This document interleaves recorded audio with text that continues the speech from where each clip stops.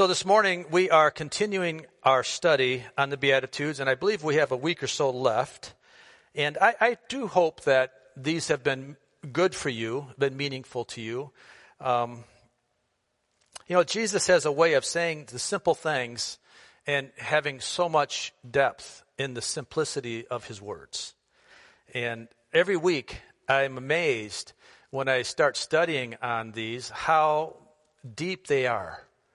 And how much there is there. And quite honestly, we could be spending twice as much time on each of these Beatitudes and still not really capture the heart of Jesus and what he's saying. And also, it's important that we try to grasp what that Jewish audience is understanding from this as well. Because remember, Jesus is speaking to them, not us, personally. At that time, there's a grassy slope full of Jewish people that are steeped in Old Testament traditions and religions. And so when Jesus is saying these things, he's speaking things that are just blowing their minds. I mean, they go back to their Old Testament way of thinking, and Jesus is saying things that are blowing them up. And I know that they must be just full of truth. So today we're in Matthew chapter 5, verse 9. And the beatitude we're talking today is, blessed are the peacemakers. Matthew chapter 5, verse 9, it says, blessed are the peacemakers, for they will be called children of God.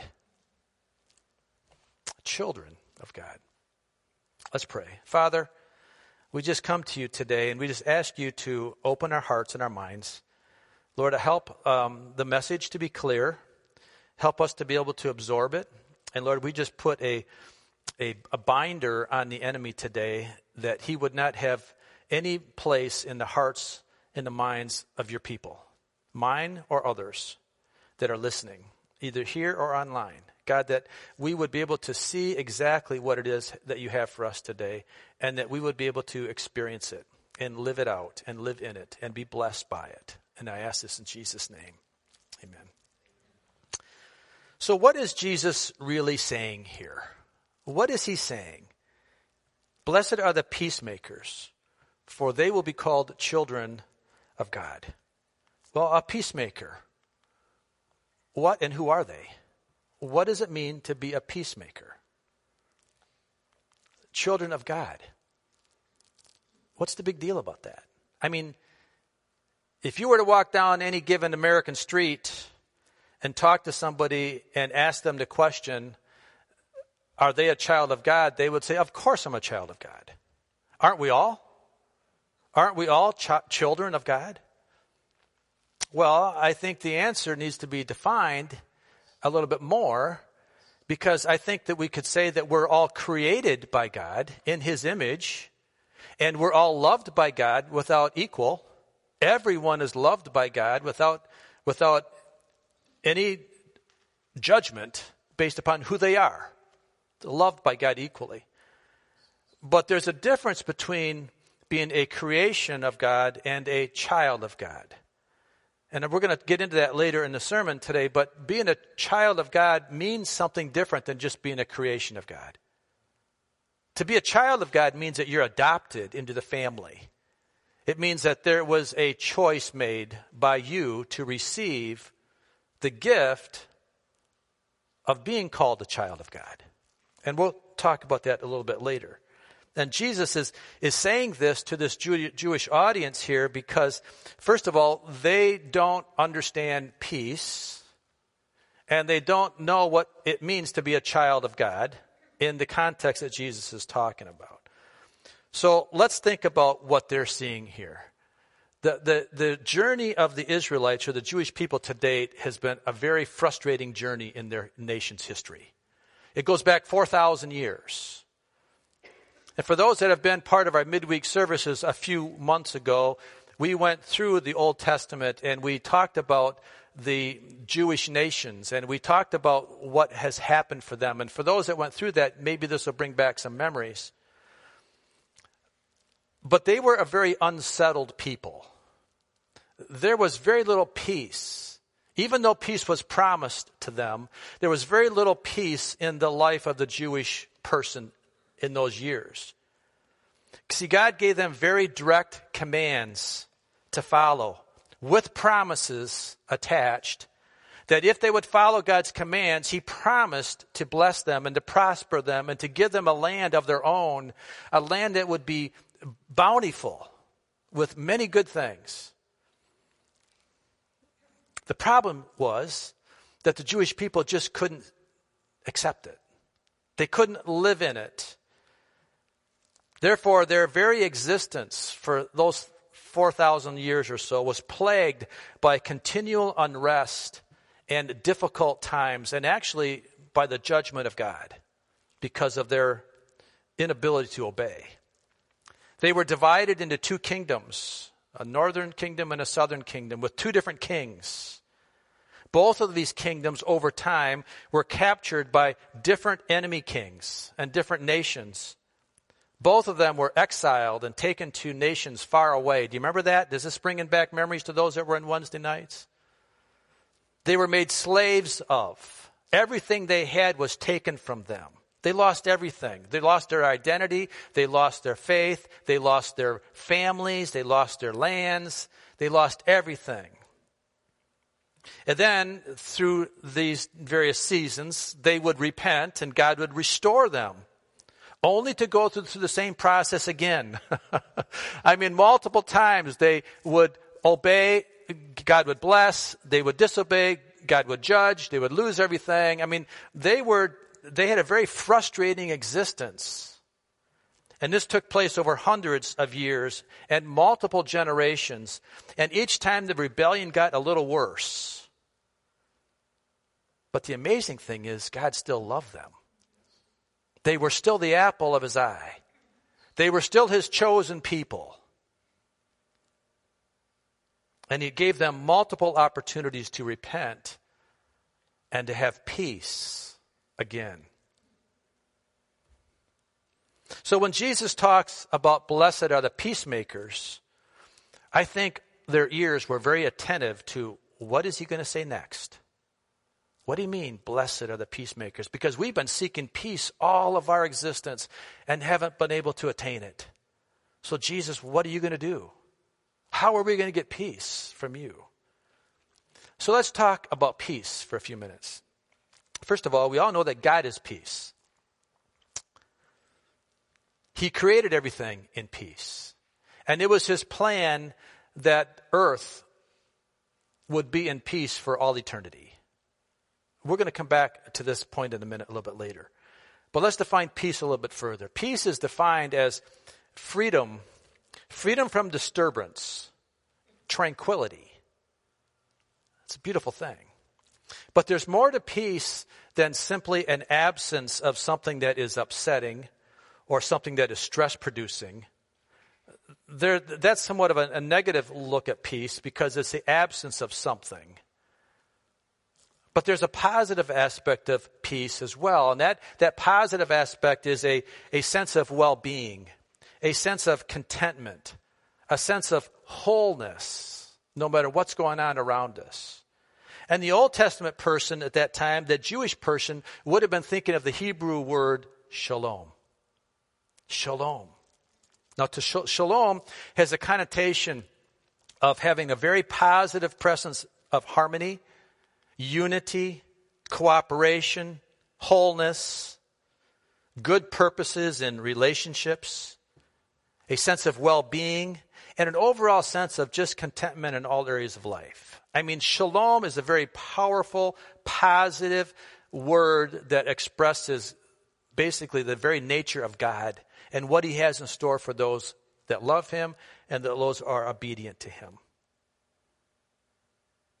So when a Jewish person would, in a greeting to each other, when they would say shalom, or sometimes in a departing greeting, they would say shalom, what they're really saying is, may you be full of well-being, or may health and prosperity be upon you.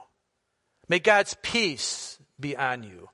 It's a very full sense of God's peace. And that is kind of where the Hebrew people were thinking at that time. The Jewish people were thinking of, okay, that's cool. I get that. I want that. I want that. In today's world, I believe everyone wants peace. I think everyone wants it. Even those that are suicide bombers, I think they're doing it in an attempt for their world to find peace. Maybe not the way we define it, but I think everyone wants peace, and I don't think anybody is against it. But what is it? What is it really? And I think peace very obviously means different things to different people. I mean, let me give you some examples. Peace to an elderly neighbor wants the teenager across the street to stop playing his drums. I mean, what she really wants is just be quiet. Okay? Peace to the shopkeeper wants people to come in and buy his goods, because when he can't pay his bills, it's very stressful. So what he means with peace is that he wants peace to be a form of prosperity, because with prosperity gives peace. To the person that is in the doctor's office and they're being told bad news because of a bunch of tests in his life, and the big C word has maybe been mentioned, or some other bad words, peace to them means good health. I just want to be healthy.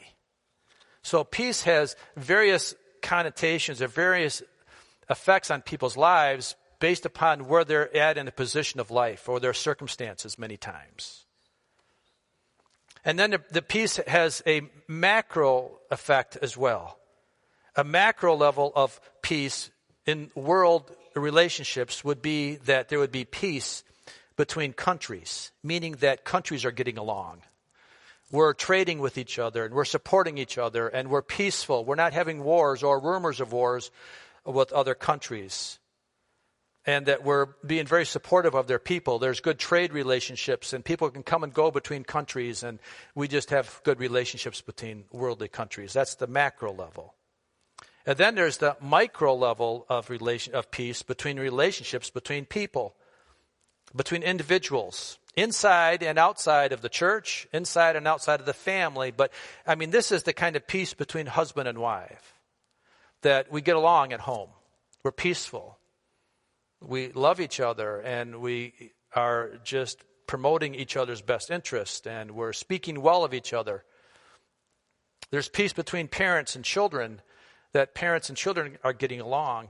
I find it amazing that the older I get, and the older my children get, the wiser I get in their eyes. The older my children get, the smarter I am. There's some peace there. I like that. I like peace between neighbors. When we lived in Brighton, we were in a nice neighborhood, but we had a neighbor next door to us that was just the most miserable man in the world. I don't think there's anybody more miserable than Stefan. I mean, he just, wasn't he, Chris? He just was angry all the time. And we had Chris did a great job with landscaping between our houses. And rocks there and flowers and stuff. But we had thanks you that you could say it. A peonies bush that was a nice, beautifully flowering bush that was, I think, on our property, but it maybe been hanging over on his property. And we came home from church one day, and he had his weed whipper out cutting down our peonies bush. Do you remember that? And the blossoms, cutting the blossoms off. Well, I kind of went ballistic. I said, Stefan, what are you doing? Oh, it's on my property. I'm sorry. There was nothing we could do to make that man happy. Nothing. He was just miserable. And as a result, it caused stress in our neighborhood. Not good. But there's also a kind of peace that's more intimate and more personal that happens inside of a person. And before we can have peace with others, we need to have peace with ourselves. There has to come something inside of me that gives me a sense that I'm peaceful with me, who I am. And Rip, you were right on this morning by saying that we have to let go of the past. the past can bring great stress into our lives because it makes us think that we're never going to amount to anything because we have a past. And you said it, the enemy is the accuser of the brethren. And all he does is continues to bring up lies. Now, he may be bringing up truth because maybe your past wasn't good. So we don't deny that it wasn't good. Maybe you weren't so good. But that's okay if you weren't.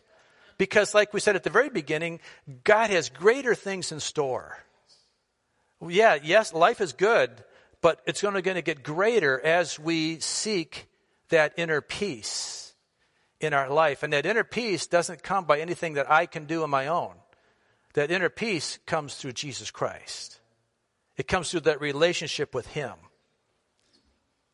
So on that inner level, what we're really seeking is a peace that a person finds within themselves. And this peace that comes is a peace of the soul. It's a peace that we're okay with ourselves, not because of who we are, but because of what Jesus has done. And so that gives us a peace with God. And when I can have a peace with God, then I can have a peace with my neighbor. I can have a peace with my wife. I can have a peace in the church. I can have a peace with my boss. I can have a peace with the person down the street that looks at me cross-eyed. I can have a peace with the guy that's honking his horn at me. I can have a peace. Peace can invade our life and can just permeate through all aspects of our life. And that's the level of peace that I believe we all want. But I think most people, I will tell you the world for sure, doesn't know how to get it. This is the kind of peace that will allow us to say it's going to be okay when the world is spinning wildly out of control around us. And it is. Peace in the midst of COVID. And all the fear, all the pandemic of fear, we can have a peace that we're going to be okay. We're going to get through it. We might get sick, but we're going to get through it. Amen? Peace. Peace. This is the kind of peace that the psalmist knew. Psalms chapter 4, verse 8. In peace I will lie down and sleep. How many of us want a good night's rest? How many of us... Why you got your hand up for?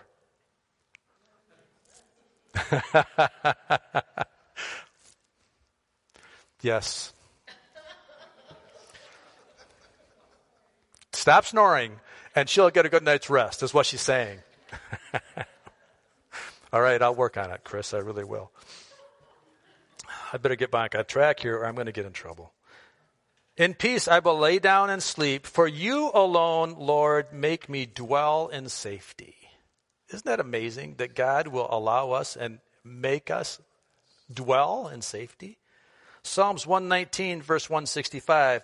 Great peace, not just peace, but great peace have those who love your law, and nothing can make them stumble.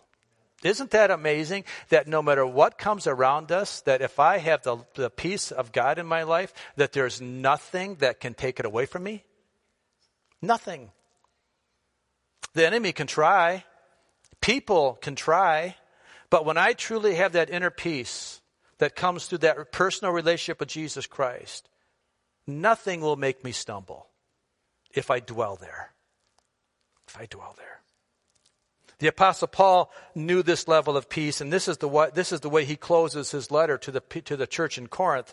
He says in 2 Corinthians chapter 13, verse 11, "Dear brothers and sisters, I close my letter with these last words. Be joyful, grow to maturity, encourage each other, live in harmony and peace. Then the God of love and peace will be with you." This is no secret, guys. There is no hidden agenda here with the God of peace, because he wants us to live in peace. That's his plan. This sounds very good, doesn't it? It's so inviting that the world all wants it, but it's impossible to have without God. It's impossible that you may have seasons of peace in your life. You may have certain times when life is good and peaceful based upon your circumstances. But it won't last.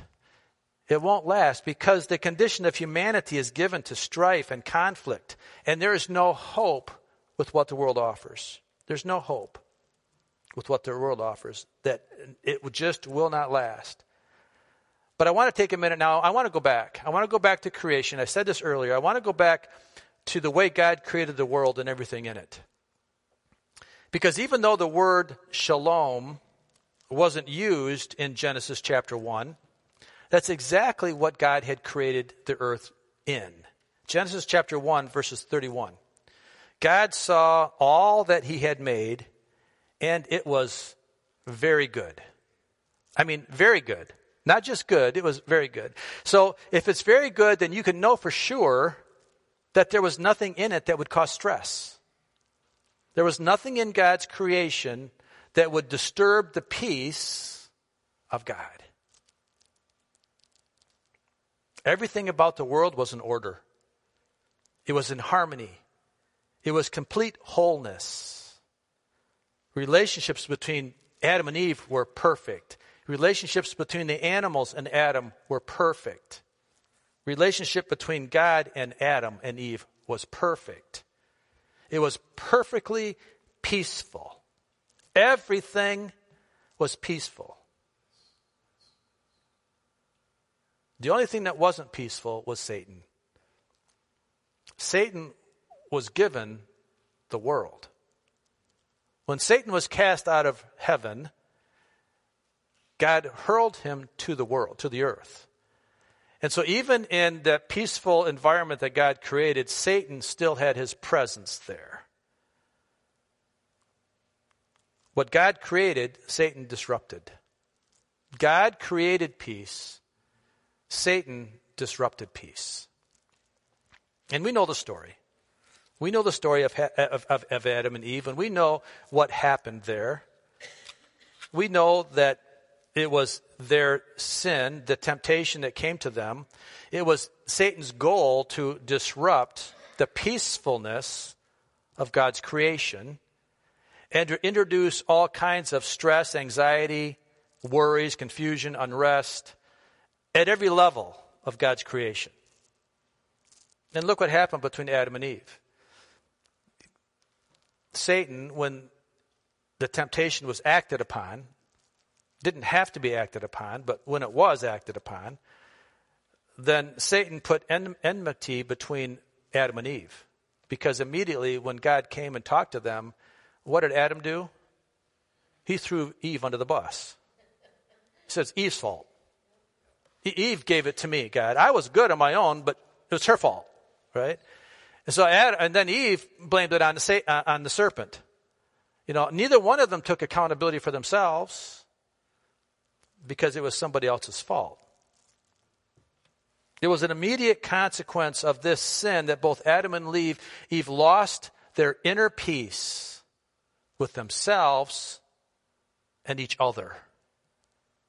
And it was never again to be recovered. Amazing.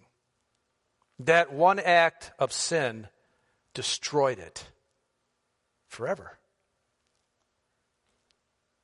See, part of the curse of sin was not only a loss of eternal life, but it was a loss of peace in every relationship. Look at between men and animals today. They're afraid of us, and rightly so, because what do we do to them? We kill them. Even if we don't eat them, we kill them, sometimes just for the sake of killing. I mean, peace is gone. Peace on the earth is gone. Peace between nations. Wars for stupid reasons. Stupidity. We have differences in our race and ethnic relationships. Racism is at its worst right now. It's been bad and it's getting worse. Political parties, they can't get along.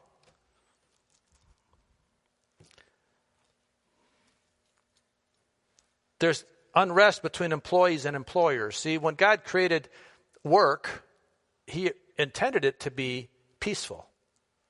He intended it to be worthwhile and good. But now there's unrest between employees and employers. We don't trust each other. Obviously, there's unrest between marriages. Look at the divorce rate. It's increasing and increasing more every day. The inner peace is gone. Look at suicides. The rate of suicide is raising at every age level. You name it. Peace between people at all levels is lost. That was Satan's plan, and it looked like he was victorious in it. But God is the God of peace. He's not done. So even as he watched man make bad choice after bad choice, he had a plan to restore peace that Satan temporarily disrupted. I mean, Satan would look at it, your life without God, your life would look at it and say, there is no hope. And if there is no hope, there's no peace. I know what it's like to wake in the middle of the night and have hope gone. I know when we were running E-Log and the business next door, and I've told this story before, but it's a powerful story because when I had to make the decision after my dad had passed and we'd gone about a year and a half trying to make it through what hurt us in 2007 and 2008, that downturn, we almost made it. I mean, we had to make about $1.2 million in a year in sales to break even, and we were there a couple years, but never could get over the top. And when the decision came to close the doors and tell those 10 or 12 employees, and Larry was one of them, that we're shutting the doors and there's no more jobs here. And then to think about what I had to do to go tell my wife that we had just lost everything. I know what it's like to have hopelessness. I know what it's like to wake up 3 a.m. with the enemy right there saying, Mike, it's not worth it. Just end it. Just end it.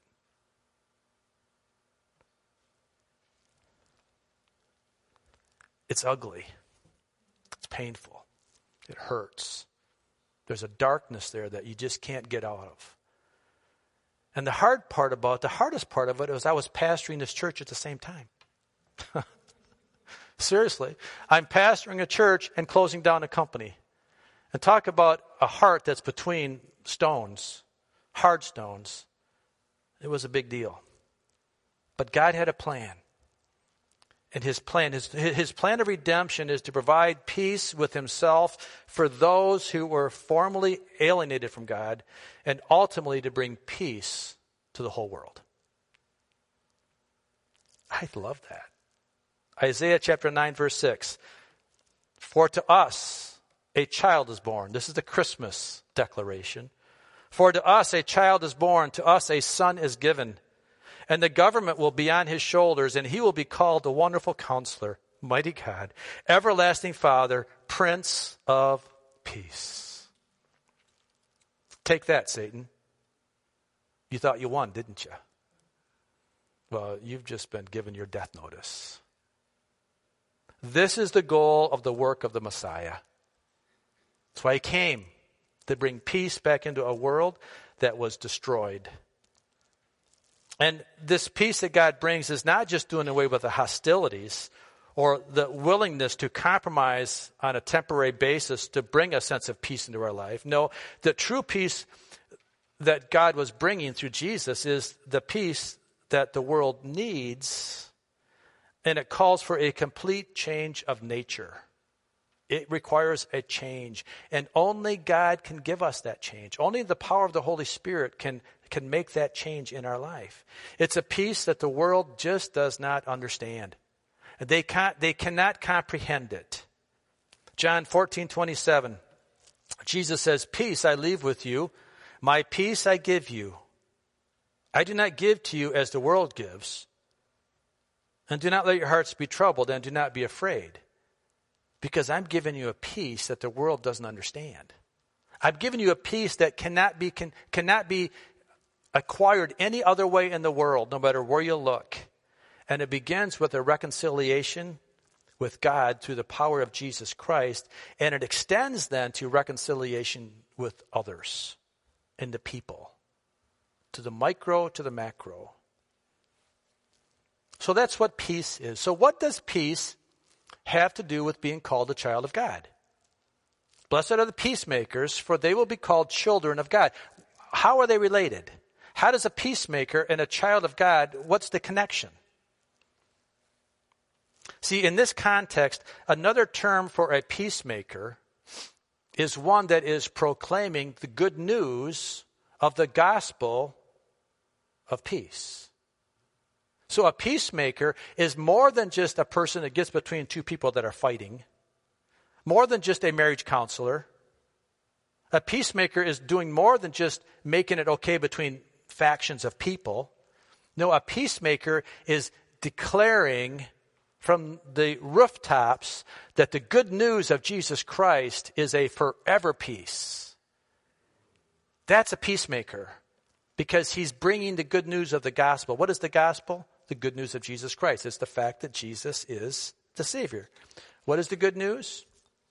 It's the fact that any one of us and every one of us that believes in and accepts Jesus Christ as their sacrifice of their sin and makes him their Savior and then goes on to make him their Lord, meaning that they're going to live a life sanctified, live a life set apart, that person then is adopted as a child of God. Why? Because a peacemaker, a person that brought the knowledge of God's word to them, showed them the way. You see, it's very important that we recognize that it's more than simply knowing who Jesus is, and that he came as the Prince of Peace on that Christmas morning 2,000 years ago.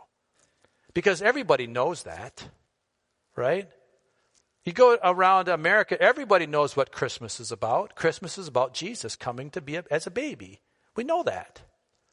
They might even think and believe that he was God's child and maybe an immaculate conception. They might know that.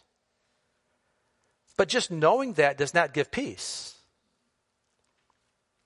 There's a process that all must go through, including the thief on the cross, the day of Jesus' crucifixion. Two thieves hung on either side of Jesus. One of them was mocking Jesus. One of them was saying, if you're really who you are, then why don't you just call your angels and deliver us all from this cross and let us down, and so we can live. And the other one said, man, how stupid are you, dude? I mean, we deserve this death. We're both criminals. This man in the middle, we know he's done nothing to deserve death. And so he looks at Jesus and he says, will you remember me when you come into paradise? And what does Jesus do? Yes. You're forgiven, dude. You'll be with me today.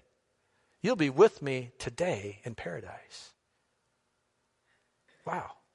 It's not just the fact that thief recognized that Jesus was sinless. No, he had to go through the process of recognizing, Jesus, you're sinless. You don't deserve to be dying. Therefore, you must be designed for my sin. And he had no theological training. Believe me, that thief had no knowledge of the Bible. First of all, it wasn't written yet. But secondly, he didn't know anything about it. He just knew within his spirit, God, the Holy Spirit was leading him to say, you need to do something, man. You need to take the next step. It's more than just believing. You need to ask him to forgive you. And that's what he did. And Jesus said, yes, you're forgiven. Today, you will be with me in paradise. The first convert, I want to talk to that man someday. I want to get his story. I want to get his viewpoint of that story. It'll be pretty cool, won't it?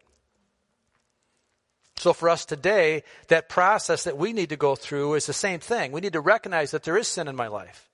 I do need help. I do have a past that needs to be forgiven.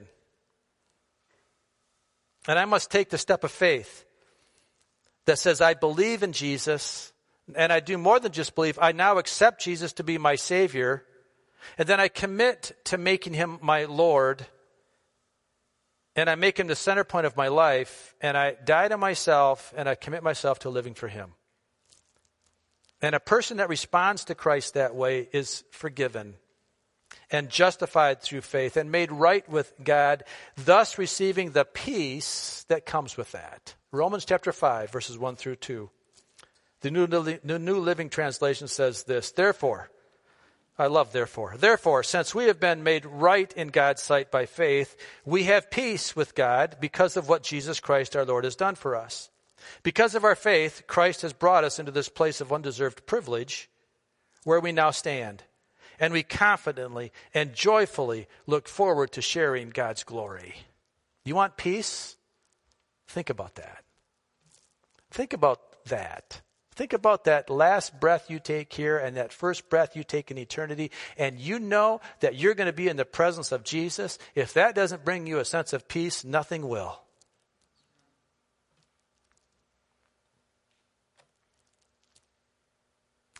And then once we have that relationship, we have a responsibility to live a life that continues to grow that responsibility.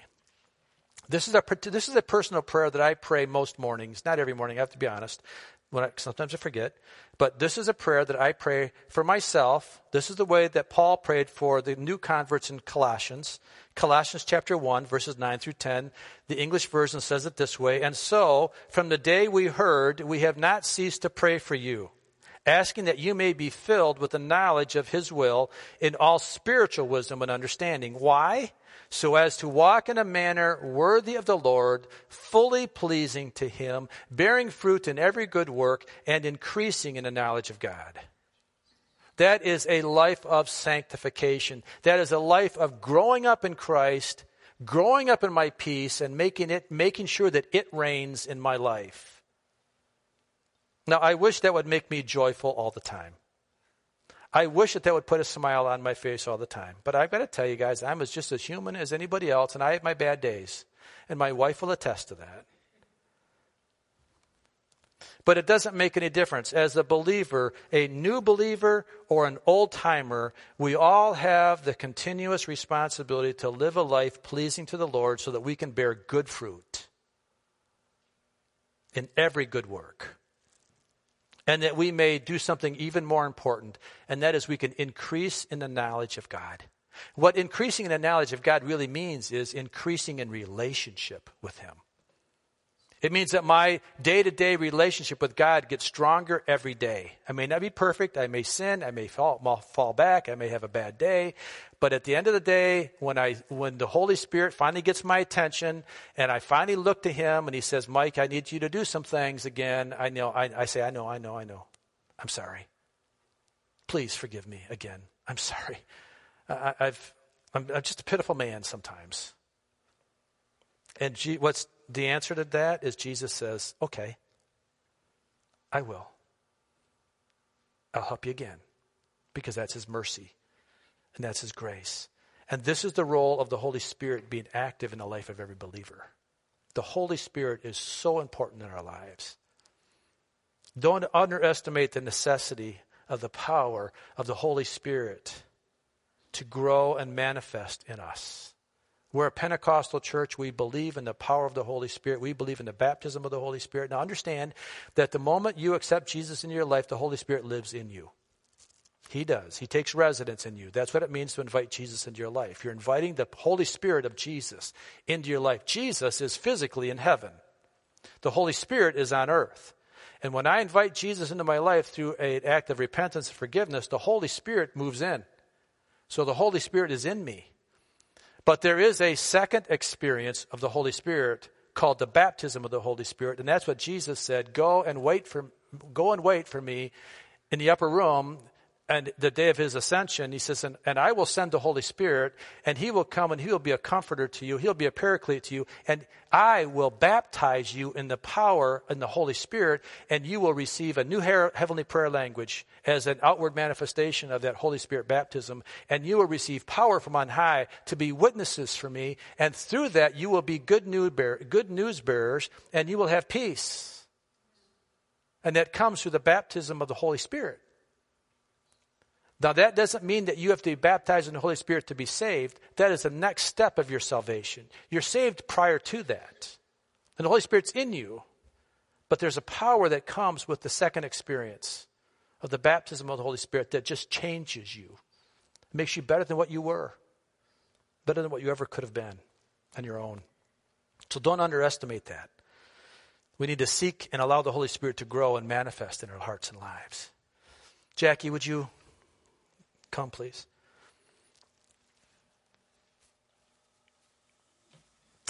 So what's the takeaway of this beatitude? Where do we go from here? Well, number one, if we are to be a child of God, then we first must have peace with God through a relationship with Jesus.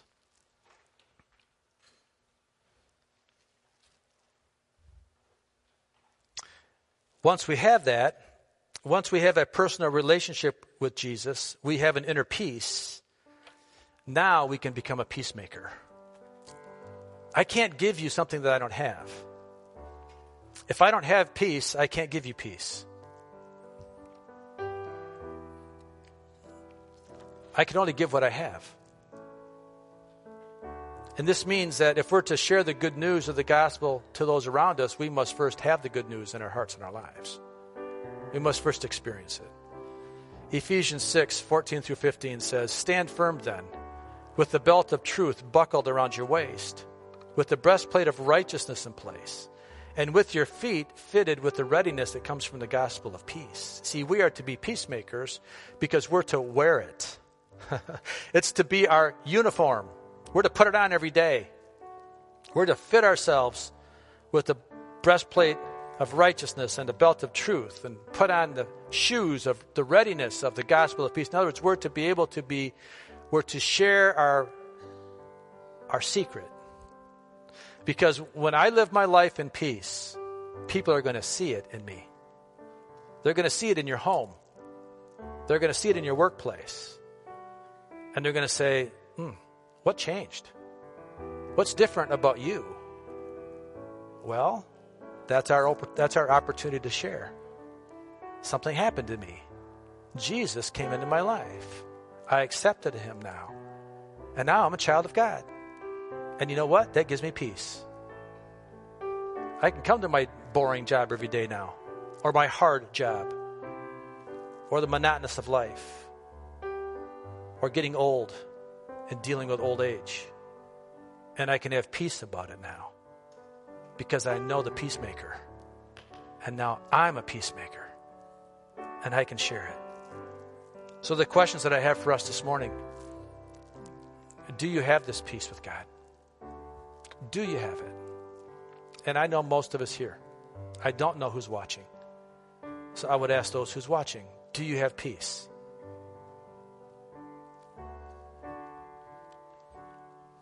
If you have peace, are you sharing it? Are you sharing the peace?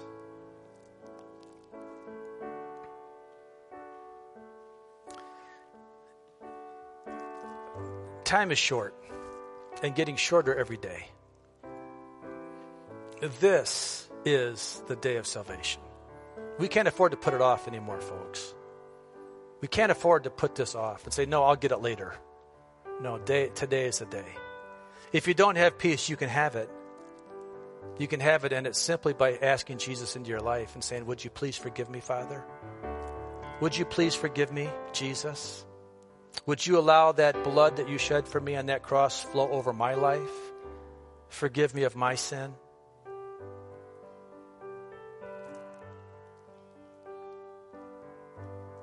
Let's pray.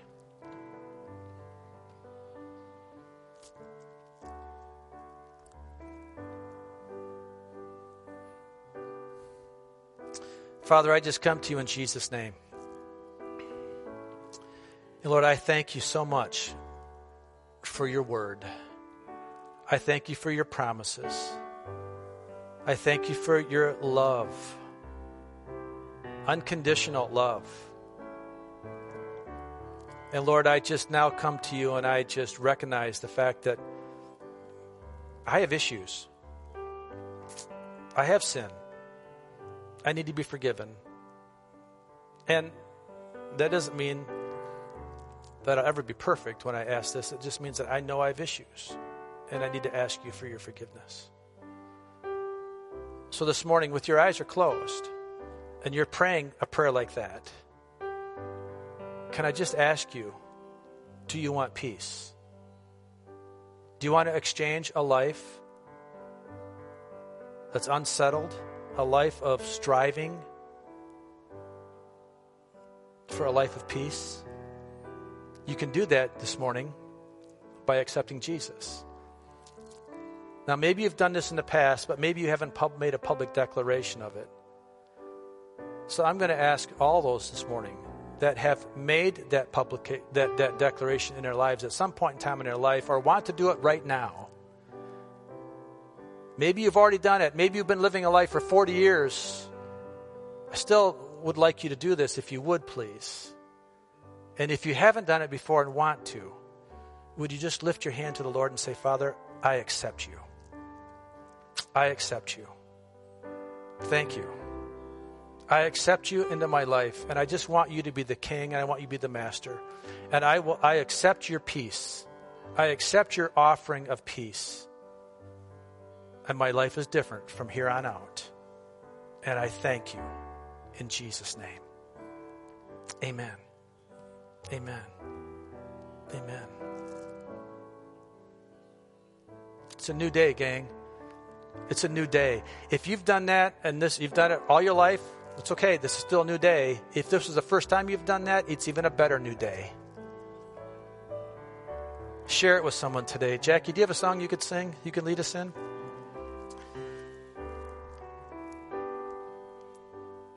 Stand with me if you would, please. Let's sing.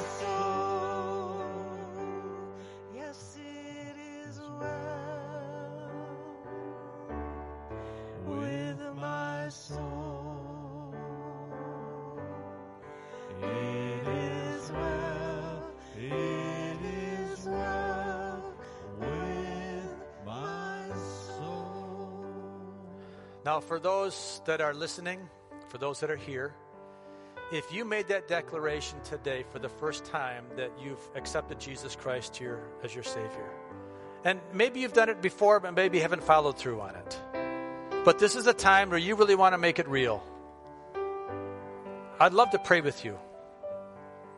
So I'm going to stay up front here, and if you'd like to pray, I'd like to pray with you and make that committed prayer. If online, if you've done that, call me this week or call somebody this week. Talk to them. It's important you make a public declaration of it because that way you let people know that you've changed. They're going to see it anyways. They're going to see it in your life. But this is just being an obedient way to say, Jesus, I've accepted you. I'm not ashamed of you, Jesus. I'm not ashamed of you because you're the peacemaker and you're making my life new. And it's going to be good. It's well with my soul. Thank you. Father, I just thank you for this day today. Praise your name. I honor you. Thank you for being a peacemaker. Thank you for making me a peacemaker. And for others here, that we can be children of God. In Jesus' name, amen.